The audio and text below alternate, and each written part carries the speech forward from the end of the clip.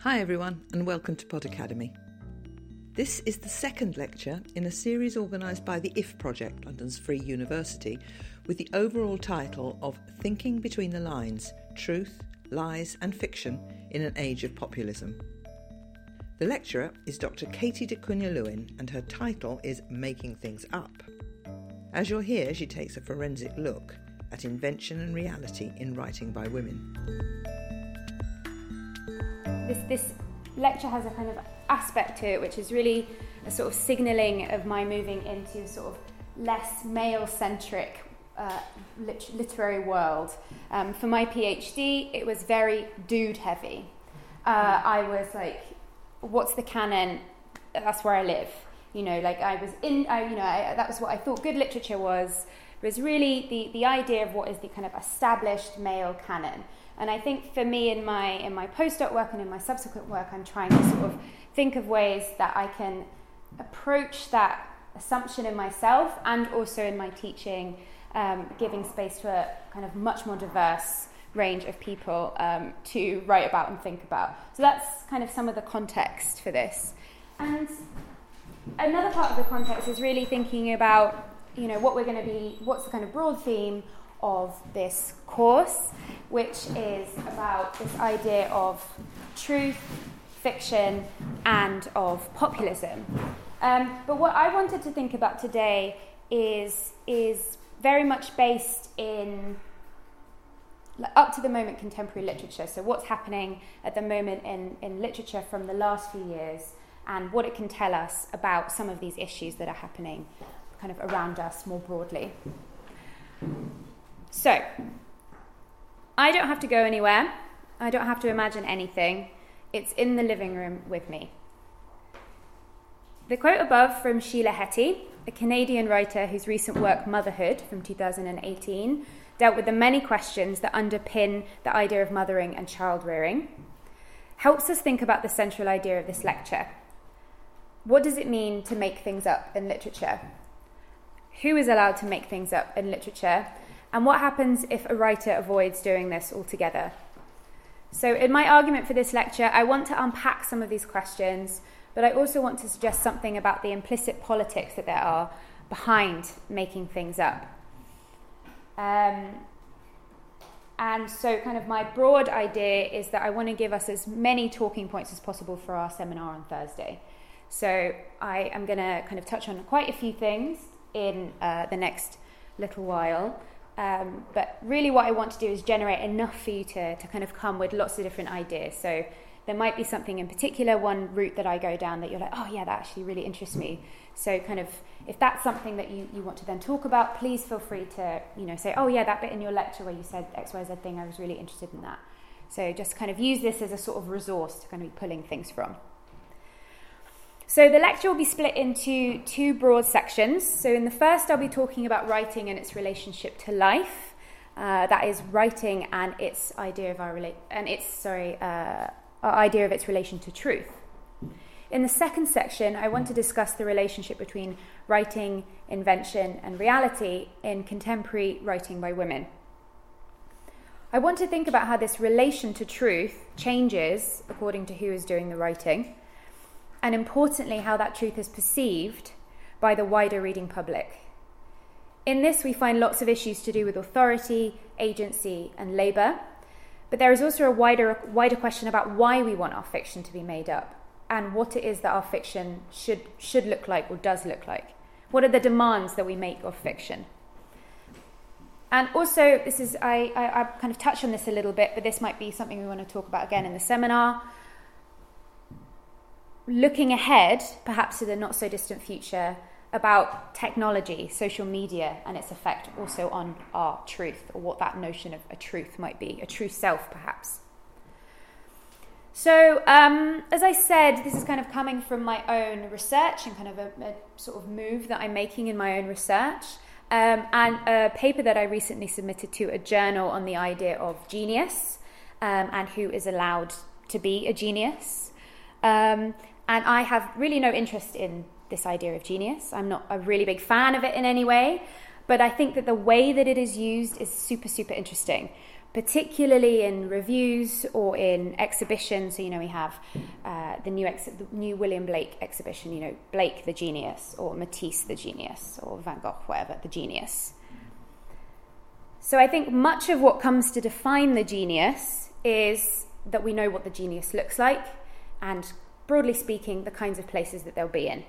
So they either look like the picture on the left, or they look like the picture on the right. So the first image, people know the image, like the Caspar Friedrich painting.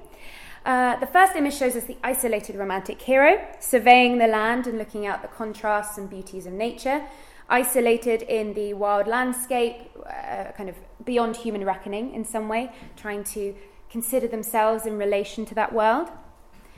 And in the other, we have the idealized image of solitude, the man alone in his room. So this is Arthur Conan Doyle at his writing desk, thinking deeply and engaging with the world from within his own domain. And particularly in the second image, this solitary genius is defined by the space in which he lives. So this might sound obvious, but it's actually really, really worth unpacking more. So this space, the writing room, is quiet, is perhaps owned by them in some capacity, either rented or owned, out of the way enough to allow them to work undisturbed, and that notion of undisturbed I'll come back to you later. And often full of particular possessions. So, we can see the books, we can see painting, we can see, the kind of the tools, the writing tools, comfy chairs, writing equipment, and then that desk. And so I think this is a key problem, really, if we're thinking about authority and writing. Who it is that we're thinking is doing the writing, who it is that we think lies behind that writing that we get. And perhaps, in the left image, I might be being a little, slightly sarcastic. We maybe don't really expect our writers to be going away and kind of journeying in quite the same way. But certainly the writing room image is still a kind of enduring cultural image that, the writer sits alone, creating, brooding, really, really thinking deeply. So I'll be looking at I'll be talking about some novels, but I'm also going to be talking and looking at some extracts from interviews and reviews. And in this way, we can see not only what women are writing about, but also the reception of that work. I'm just going to close this.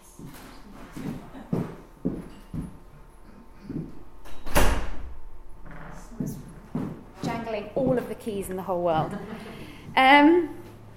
So in this reception, we see that this is how the lines of culture are drawn, basically. It is not only that through readers that writers make their fate, but also through tastemakers. So all of this kind of other cultural stuff, those who facilitate the production of culture, such as publishers, editors, cultural critics, magazine editors, radio programs, etc., etc. So, if you get on Radio 4, if you get on Book of the Week, if you get on Richard and Judy, all of these kinds of things. These are all part and parcel about the way that we receive this book. And I think it's important to remember that by the time a book has got to us, that it has gone through many hands already. So, and then once it is out into the world, it's then further sorted, assigned a genre, a place on a particular bookshelf, and the sort of reader that it goes to, the sort of home that it finds itself in. So there's many, many different stages that we're talking about here. And I think it's really important to acknowledge that we can't really imagine that we're getting the book kind of in a sort of neutral, pure way anymore. It's mediated through various channels. And so in today's world of publication, which we mustn't forget is also a business, that there are certain trends and certain styles of writing which are of interest.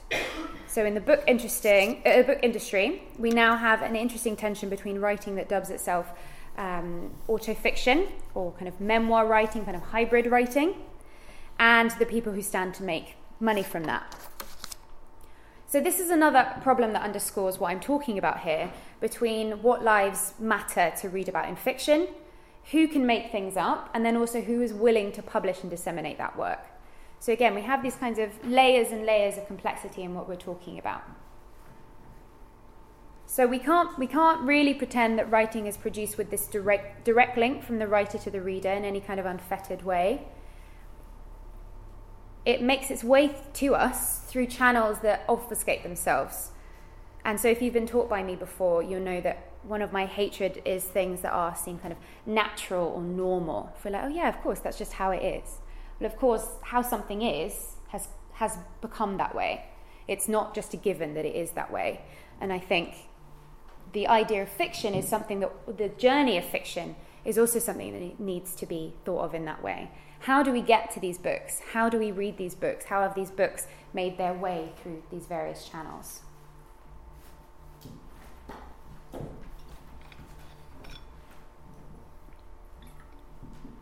So, in my first section, I want to tease out some of these central problems of writing and reality, or writing and truth, and to think about the way that some writers have considered this problem. So I have some questions here which I think might be quite good ones for our seminar, and they are deliberately, absolutely enormous questions. Maybe these might be some that you want to go away and kind of consider. So I'll just read through them. I'm not necessarily going to ask you for the answers, but maybe you can consider them. So what does fiction writing have to do with life, is my first question. Is a novel a document, is my second question. Is any writing a document? Can fiction represent life? What does it mean for writing to be representative? And the sixth question is a quote. Where are we when we write? So this is a quote from J.M. Coetzee talking about the work of Samuel Beckett.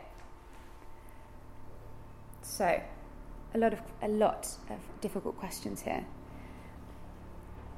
And I think it's probably obvious to say that fiction has tried to deal with some of these problems for a long time. Regardless of the genre in which someone may work, the idea of the truth of reading comes in many forms and in many guises. It may be that truth comes to us as the way that the text makes itself recognizable to the world that we live in. So recognition. It may come to us as a truthful idea that somehow kind of resonates with all of us in some form of another. The universalizing, we could say, of human experience. It may also be that it simply recounts true stories.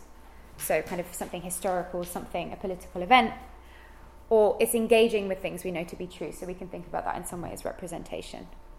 So this is not an exhaustive way that it can interact, but this is sort of me thinking about, okay, well, how do we think about some of the ways we're getting truth in fiction? And maybe these are parts of it. But I think there's also another question here about our relation to and expectation of fiction, as if fiction owes us certain kinds of experiences, thoughts, or after effects. So this is perhaps a kind of interesting question, and maybe one I think that's often used when people are like, well, what's the point of fiction? Why do we have fiction? Is it? Well, I don't read fiction. It's not true. Well, what are we asking of fiction? How do we want to feel? What do we want to know? What is it supposed to do after we read the book? And so, in kind of thinking about some of those messy problems, I want to now think about the work of a writer that I'm sure some of you are familiar with, George Eliot. People know George Eliot. So, kind of classic stalwart of the Victorian realist novel. And often I think realism is where we get a lot of our ideas, or the Victorian realist novel is where we get a lot of our ideas from about what fiction should do. So we think of its truthfulness is probably in its effective possibility, so in the way that it makes us feel. in the kind of narrative that it gives us. And so George Eliot has written a lot about this kind of thing. All of her books are very interested, I think, in reality, in thinking about how to depict reality. And so I'll just read the first quote. So this is from her novel Adam Bede. With a single drop of ink for a mirror, the Egyptian sorcerer undertakes to reveal to any chance-comer far-reaching visions of the past. This is what I undertake to do for you, reader. With this drop of ink at the end of my pen, I will show you the roomy workshop of Mr. Jonathan Burge, carpenter and builder in the village of Hayslope, as it appeared on the 18th of June in the year of our Lord, 1799. So in this opening gambit, Eliot talks of pens, of ink, of writing, and of history. But she also talks about sorcery and rituals. Though the relationship between her and her writing is presented in a fairly straightforward way in the second sentence, the first sentence in its vision sits in rather strange contrast, I think. Eliot sets out not only the world, so in that last bit, the world of Mr. Jonathan Burge, but also her relationship to it. So she will conjure, like the sorcerer she mentions, the far-reaching vision of the past.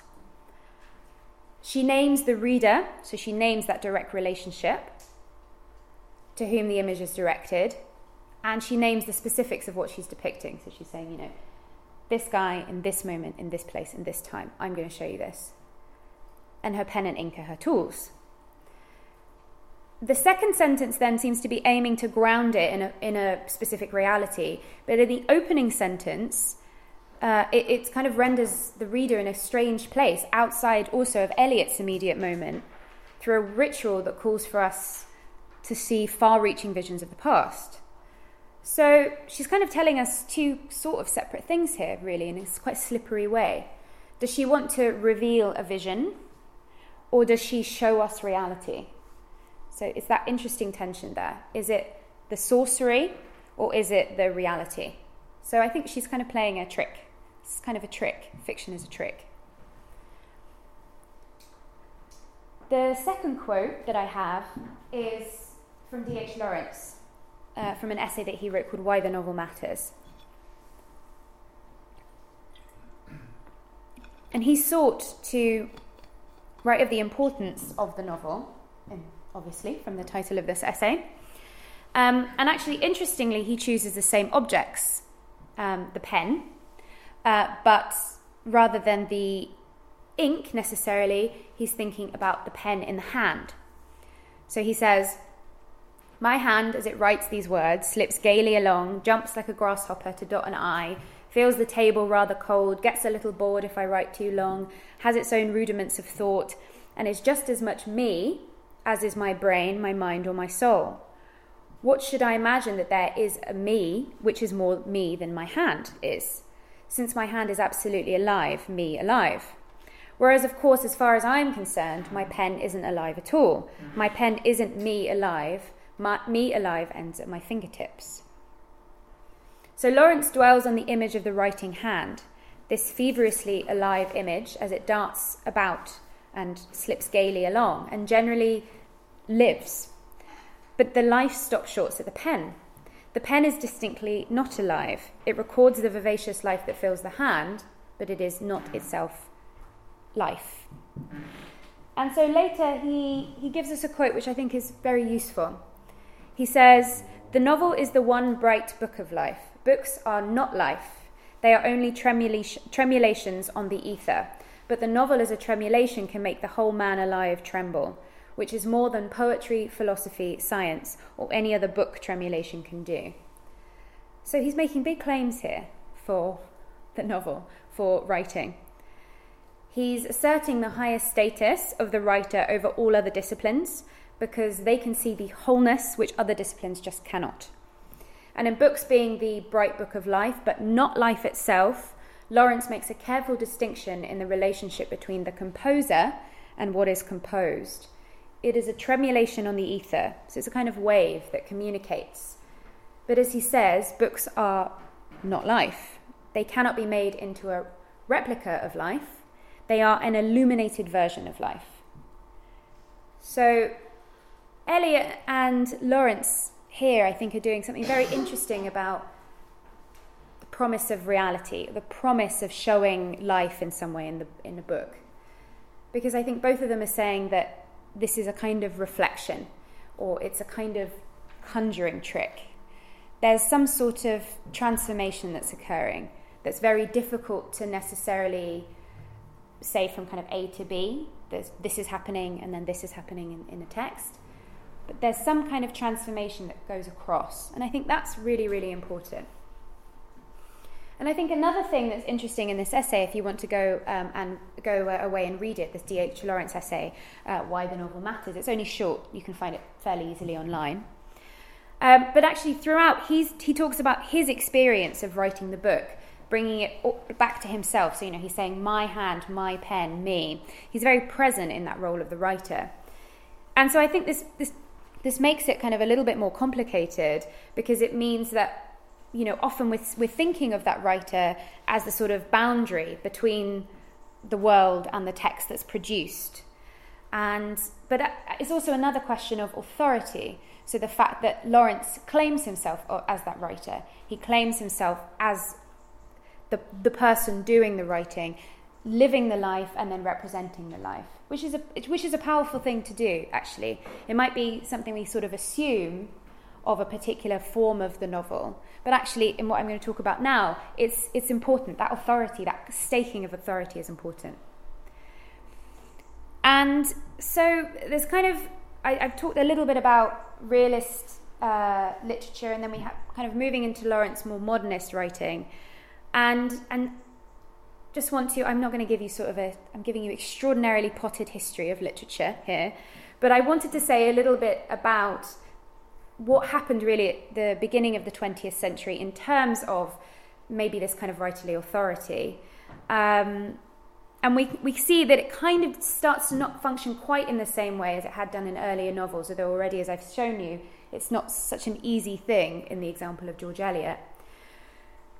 The kind of assertive I, maybe that Lawrence kind of feels pretty much he can still stake a claim to, starts to become a little trickier as events such as World War I and World War II have a profound impact on the idea of subjectivity, and as psychology and psychoanalysis give us new insights into the mind and the position of the subject. And so very easy examples of this, we can think of Franz Kafka and Samuel Beckett as being writers that show the kind of extraordinary possibility that lies behind an I, the speaking subject, who no longer knows how it is that they can speak or if they can speak at all.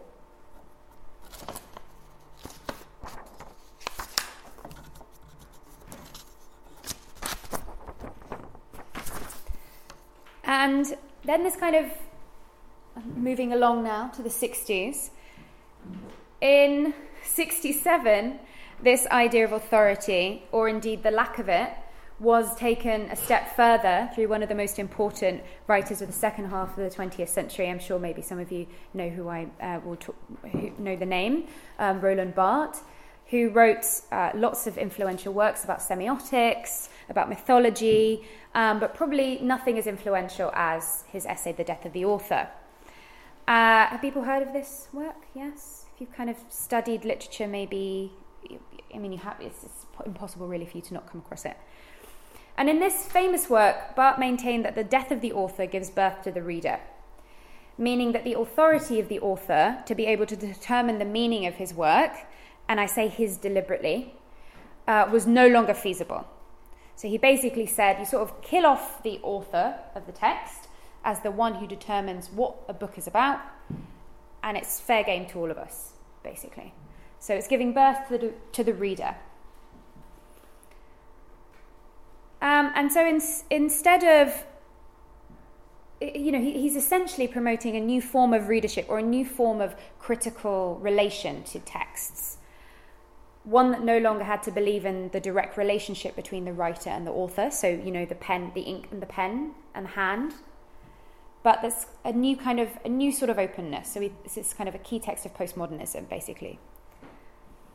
But in Bach claiming the death of the author, he was really not doing anything to the history of the canon, which was determined by a very particular set of writers, viewpoints, and languages. So in fact, actually, as one critic, Marjorie Perloff, has noted, and going back to the idea of genius that I spoke about, in some ways, basically, he's reaffirming the idea of the canon, because in the death of the author, he's not saying all that stuff that came before is rubbish. He's saying we don't have to think about the author in the same way. He's saying they can be studied in new ways, actually. So in some ways, sort of, it gives writers and critics sort of free rein to go, actually, I can look at Proust in a new way. I can look at Joyce in a new way. So it's kind of strange, because he sort of opened up their possibility, and this is at the moment kind of concurrent with the rise of reader response theory, which was specifically looking at the reader as a new area of study. So actually, in giving birth to the reader, when he's talking about that, he also means literally, in that now actually we can study effective response, so how people respond to literature. But he's also kind of minimizing the importance of authority, which I think actually is still a really key idea. And so actually at this point I wanted to kind of draw us back a little bit to what Will Davies said in his lecture about knowledge in terms of what we want it to do, and kind of how we want it to operate. And so as he was talking, I was really thinking about, well, what is it that we're actually asking for knowledge to illuminate now? What is it that we want to know more about now in contemporary culture? Is that even, what does it mean for us to be curious about knowing about things that we've never explored before, new areas? What does this do to our sense of opening up? And also, where should it be going? And I think that's really key too. If we're thinking about the lines of culture that are drawn, where is that line of where are the limitations of that knowledge? And I think actually this becomes a question of the aim of writing, or the kind of any kind of lofty or high aims or ambitions of writing. Writing is metaphysical, it exists on another plane, it's escapist in some way. But it's sort of, if we have these ideas that writing, the kinds of knowledge it has to produce, are very lofty, existentialist, whatever, very far away from our immediate experience, it means that, reading about the process of chopping a tomato, or travelling to work on the tube, or buying toothpaste, then you're never going to get any lofty ideas from there. It's like saying, okay, well, art's up here, but in the boring stuff that we do day to day, there's no way that is ever going to show us anything interesting. And I think this is part of the problem that we often come down to with the truth of fiction, I think, is that the truths that we want it to show us are sort of these enormous, giant, perhaps existential ones, when actually there may be something around us that can reveal things in ways that we've never seen before. That actually maybe there is something very profound in chopping a tomato. I mean, I don't know, but maybe there is. And I think we kind of continuing to demarcate the differences between where art is and where art isn't, or different areas of our life that are art and different areas that are not. So now I'm going to come on to the second half. So I've called it the self-regarding woman. And I think this is partly because of the sorts of, I guess, for want of a better word, kind of insults that are said to women who write about things like chopping a tomato, changing a baby's nappy, or, anything to do with sort of intimate life, is that they are self-regarding. That it is the kind of question of narcissism. And so this kind of second bit of my lecture, I want to think more explicitly about the idea of women and the way that writing truth becomes a lot trickier in a world that privileges certain experiences over others. So in my argument also, I want to make it clear that I'm not pitching men and women's writing necessarily against each other. And actually, I hate even the fact that we even have to call it women's writing is another whole problem. But I don't really want to do it in this kind of oppositional thing. That's not necessarily what I'm trying to do. But there are times when it will be more likely to be read in certain ways if it is written by a woman. So that's just kind of my caveat. And that there are tendencies towards this kind of gendered reading of particular styles and content choices in the work of women rather than men. And I'll show you a specific example of this in a moment. But to return to Sheila Heti, so again, this is from it's from an interview in the FT. So she's talking about Elena Ferrante. Do people know Elena Ferrante? She did the Neapolitan trilogies, which are kind of a big sensation in the last few years, big publishing sensation, and which are also supposed to be considered kind of an auto-fictional work or very close in her own life. Of course, Elena Ferrante is a pseudonym, so we don't know exactly who she is, although a man did out her. He went and did a lot of digging and found her financial records and worked out who she was. So that's very interesting about why he felt the need to do that. But anyway, Sheila Heti, I think, asks a really interesting... She's asked a question about, is writing about yourself narcissistic, basically? And she says, I once interviewed Elena Ferrante and asked her about that narcissistic question. And her answer, I can't remember it verbatim, but was that women have always been surveyed by their husbands and their fathers and their brothers, and the beginning of being an independent woman is to surveil yourself. And I just love that. You can call that narcissistic if you want, but it just seems like it's a way of preventing women from thinking about their own lives. And so in Sheila Heti's eyes, this surveying culture that women experience from all manner of places has had a remarkable effect in the way that we see ourselves. Hardly a surprise, probably, to any of us listening to that. But actually, that's kind of, she's talking about turning it back on yourself. And that though there may be something too close to this, too icky to this, it may help women to develop another sense of agency and about their own control, essentially.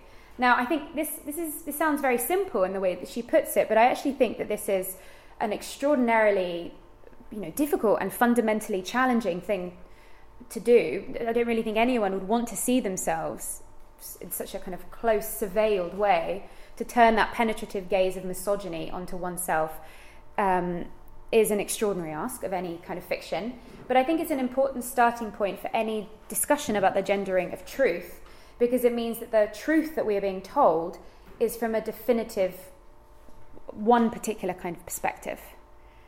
So perhaps this gaze, by turning it back on ourselves, it reveals this process to us. So I now want to talk a little bit about the genre of fiction that might fit into what Heti is talking about, and as I mentioned earlier, is sort of a trendy publishing term nowadays. And a contemporary trend, autofiction. And I have to say, I don't really know what I think about this trend. I don't know if it exists. I don't know if we can necessarily see it as a distinct category, but I think it's the existence of the word is interesting. Why we have this, why suddenly people are really flocking to the term autofiction, I think is important. And so the basic three, that's quite small, isn't it? I'll read it out to you so you can hear. The basic kind of three ideas that mean that a book fulfills this is that the main character shares the same name as the author, or sometimes the same initials, or maybe a variation on that name. That it's roughly mappable onto the author's life. So, the author has 4 kids and the person in the book has 4 kids. The author is a writer, oftentimes both the character will be a writer. They're always going to normally be a writer in autofiction. And that it's written in a very strong I. So it's written from a very strong subjective perspective. Essentially, we can kind of think of it as a thinly veiled version of the author. This is kind of the way people always describe it in reviews. Thinly veiled is the term that they use. And there's lots of examples of this. I don't know if any are coming to your mind through this category, but a famous one kind of seen sometimes as the sort of foundational text for this is Chris Kraus's book I Love Dick from 1997. Claudia Rankin, who we studied, if you were here last year with me, we studied last year. She's got 2 books, Don't Let Me Be Lonely and Citizen, which are both kind of seen as auto-fictional in some way. Siri Hustved, she had a novel from this year called Memories of the Future, which is, the character is called, it has the same initials, blah, blah, blah. There's lots and lots of them in recent years. If you Google autofiction, you'll get loads and loads of hits. And that's really just obviously a select few. And it's very interesting to note that it's seemingly favoured by women. It's a category that is seemingly favoured by women. But, and this is my kind of caveat, a certain kind of normally privileged middle-class white woman. So that's also another kind of element here, which I probably won't get to talk about. We can talk about maybe in our seminars. Now, why? Why is it that women want to do this? Why do we want to write in a way that fictionalizes life or contains kind of details that announce life?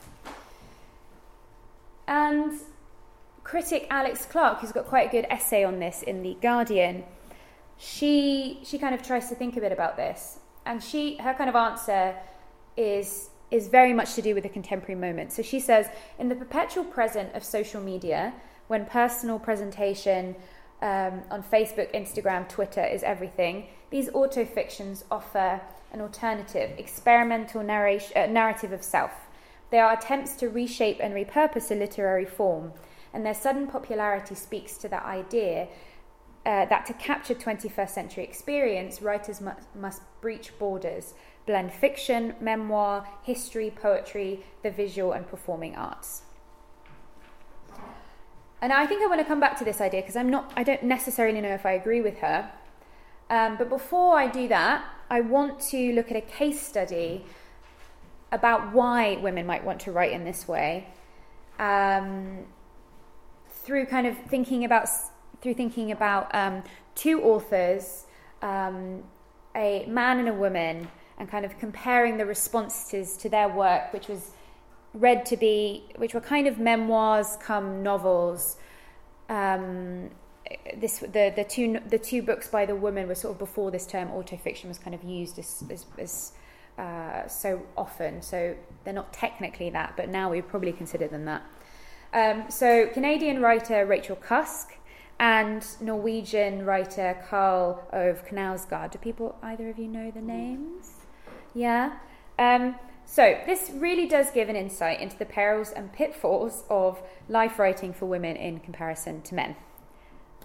So brace yourselves.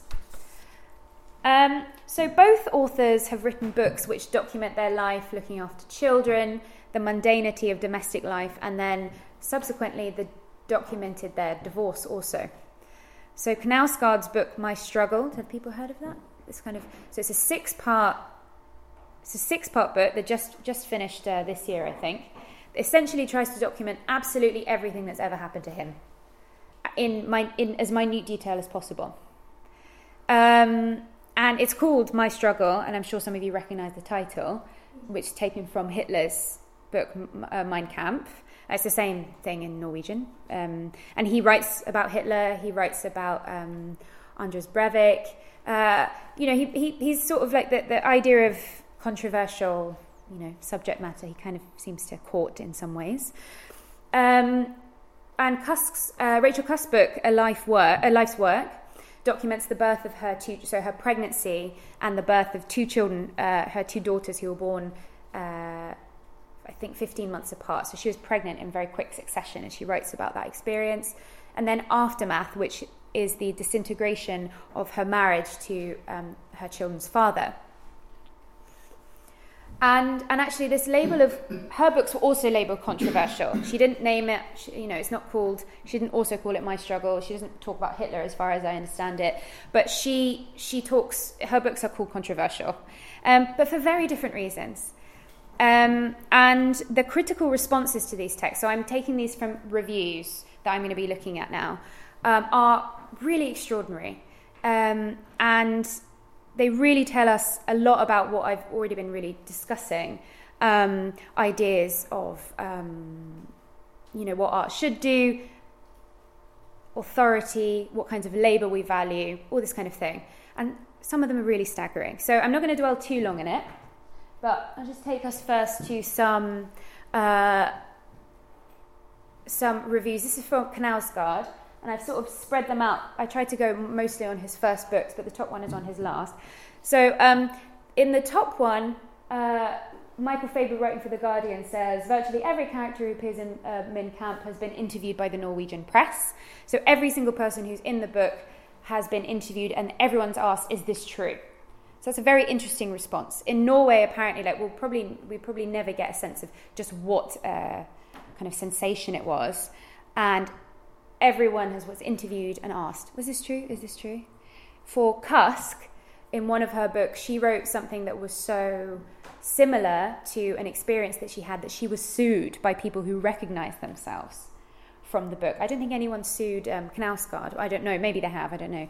But anyway, Rachel Kusk was sued for her representations of a couple, which I think is interesting. But there are some other ones. Some kind of more flowery, rapturous reviews. So Sean Hewitt, writing for the Irish Times, there remains something compelling in its overflowing, frustrating, unbound narrative. This is a book to argue with, to throw across the room in fatigue, to find tender and bruised and unwittingly a book to take back and to go on with regardless. And then Dwight Garner in the New York Times. I fell into the first two books of My Struggle as if I were falling into a malarial fever. This really makes me feel very review writing can be so bad. I did little else for 4 days except devour them, leaving email unanswered. How awful. Dogs unwalked, dishes piling up in the sink. The steady headlamps of his prose stun and mesmerize you, as if you were a lumbering mammal caught in the middle of a highway. This is really a Proustian, Joycean, staggering project that this person has done. Knausgaard is a absolutely incredible guy to have come up with this. And I'm being obviously kind of glib here when I say this, because there are also lots of reviews where people are like, I don't think I get it, or he seems quite annoying, or I'm not really sure, like this one's good but the other 4 aren't, or whatever. So I'm being selective here, but these kinds of really, really over the top praise is not something that Kusk met in the reception of her work. So, in these comparisons, so this is I've chosen one from Camilla Long, who's sort of a kind of she writes sometimes these sort of really attacking reviews, and this is one of them that she wrote about Rachel Kusk. So it's on the book Aftermath, but actually it's also considering the details of her first book too. The other work, the life's work. So Camilla Long wrote of Rachel Kusk. Kusk herself seems extraordinary, a brittle little dominatrix and peerless narcissist who exploits her husband and her marriage with relish. She tramples anyone close to her, especially Clark, her husband, whom she has forced to give up his job in order to look after the kids. She pours scorn on his dependence and unwaged domesticity, but won't do chores herself because they make her feel of all things unsexed. She is horrified when he demands half of everything in the divorce. They're my children, she snarls. They belong to me. She can't remember what drove me to destroy the life I had, or even explain why she wrote the book. This is a pity, as confessional writing is meant to be about truth, the whole truth. And then the second review is from Frances Stoner Saunders in The Guardian, who I normally really like. And actually this review is not very mean, but it's an interesting way she characterises it. So indeed, Cusk's story is so important to her that she has created out of it a whole landscape, Cuskland, whose contours and features she has been mapping since her first memoir, a life's work about how her pregnancy and motherhood stole her identity. So, in the after A Life's Work came out, basically every insult that Rachel Cusk could have had was chucked at her. So she was a terrible mother, she was a terrible wife, she was a terrible human, she was a terrible woman. And she actually wrote a response in The Guardian, which is really, really interesting. And actually I think I'd like to look at an extract from in our seminars, in which she outlines that criticism that she receives. And so I think what we can see here is that idea of what I was lining up earlier, of the policing of what kinds of knowledge it is that we want and where we want our art to take us. So we can possibly define this as a tendency to describe women giving intimate details of their life as a form of oversharing. So this is a kind of slang term maybe that was used in the 90s or whatever, or like early 2000s, that's an overshare. But actually a critic, Rachel Sykes, has done some really interesting research on this term, and has used it in relation to the way that has looked at it in the way that it's used to define work by women writers that are seen to be basically like they're giving too many details. So she notes, when we consider that oversharing is the disclosure of personal information in a given context, it further emerges as a term loaded against women who do not set the cultural context in which others share, receive, and judge their disclosures. In an extensive analysis of just one article on oversharing, so she tracks the kind of hundreds of articles there were written about oversharing and talking about how terrible it is that women can't stop talking about whatever. In just one article, Jessica Butler suggests that criticisms of oversharing tend to centre on, quote, traditionally female realms, children, food, cooking, the body, etc., in a manner that upholds conservative ideals of femininity and disallows discussion of these arenas by suggesting that they are trivial and inconsequential. So essentially, the kind of takeaway from this is to write about oneself as a woman is deeply embarrassing, revealing, trivial, and above all, narcissistic. And I think underneath this is a question of labour, is a question of what kinds of labour are behind fiction writing, and actually what kinds of labour we even want to read about. And this goes back, I think, to the image that I showed you at the beginning. So the guy on the right.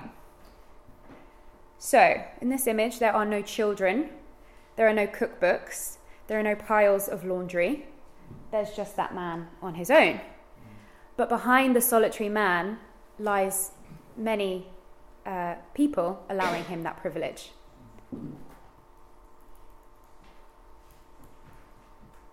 So to finish, autofiction is about the need to tell and disclose. And actually, we wouldn't know if the book was based in the author's on the author's real life unless we had the kind of machinery that goes around the publication of books, unless we had the publication info, unless we had the author's picture, author's bio, interviews, reviews, Wikipedia, and if you can just put their information into Google and say, oh, it's the same. What they wrote about, that's the same thing. And so Elena Ferrante, as I said earlier, has largely escaped this fact-finding mission because she refused, until she was outed, to name herself or to give really any details about her life through this use of a pseudonym. But on the other hand, a writer, Olivia Laing, have people heard of her? She wrote a book called Crudo. And I'm no fan of Olivia Laing's, but she kind of had the opposite problem because she was extremely visible and present on social media, because essentially she was so visible that everyone could know who her husband was that she's talking about in the book Crudo, what flowers she liked and where she was going on holiday. So, you could find out all of that information by just looking at her Instagram. And so this seems to be another problem here about technology, about social media and the compulsion to give truths about ourselves. So Rachel Sykes, again, to return to her, she sees this problem of the overshare of coming from the internet. And she says, quote, oversharing has also become a shorthand for a kind of narcissism and moral decay widely associated with social media. Articles diagnosing contemporary culture of oversharing proliferate, as I mentioned before. So there's a kind of a problem here between what social media may allow us to do and the kind of currency of social media, which is that we produce content to share on social media, which is about ourselves, about our lives. We perform our own lives in some way. And the relation of now how literature can respond to that problem. So actually it seems like maybe that some of the problem is that literature can't quite work out how it is in relation to social media. But then there's also the kind of distaste that we're talking about for oversharing, for this narcissism, which I think for me feels a little bit like dangerously nostalgic, which is basically like, literature before, that was good, that was proper. And now what we have is the bad literature, the icky literature, where women talk about themselves too much and people aren't proper. Novels were better before. And this is a little bit, make America great again kind of thing. We don't want to be nostalgic for a certain kind of form, which actually I would probably argue didn't ever really exist in the first place. As I showed you with Eliot, even George Eliot, the sort of paragon of realist fiction, she was also saying, like, this is a trick, like, I'm playing with you. This is an ink. This is like ink on a mirror. And so I think that rather than Clarke seeing what she talked about as an alternative version of herself to find fictionalized, I think that maybe this is maybe just another version. So there's multiple versions of ourselves. And that autofiction in some ways is a kind of protection for women writing about themselves. Because there's still the word fiction in the title. We've still got the idea of the novel there. So as if to say, don't worry, I did make this up. Don't worry, I'm not, you ex-boyfriend, I'm not talking about you. You, husband, I'm not talking about you. It's the assurance of the veracity without the possibility for attack, which we saw with Rachel Cusk can be vehement, super, super vehement. Anyway, so the kind of last thing that I wanted to leave you on is a quote from Lucia Berlin. And I think, I don't know if people know Lucia Berlin, this book of her short stories, Manual for a Cleaning Woman. I think probably we'll look at an extract from one of her stories on Thursday. But she writes about truth in a really interesting way, and I kind of want to leave it on this. So she says, somehow there must occur the most imperceptible alteration of reality, a transformation, not a distortion of the truth. The story itself becomes the truth, not just for the writer, but for the reader. In any good piece of writing, it is not an identification with the situation, but this recognition of truth that is thrilling. Okay, and so I'll leave it there. Thank you so much.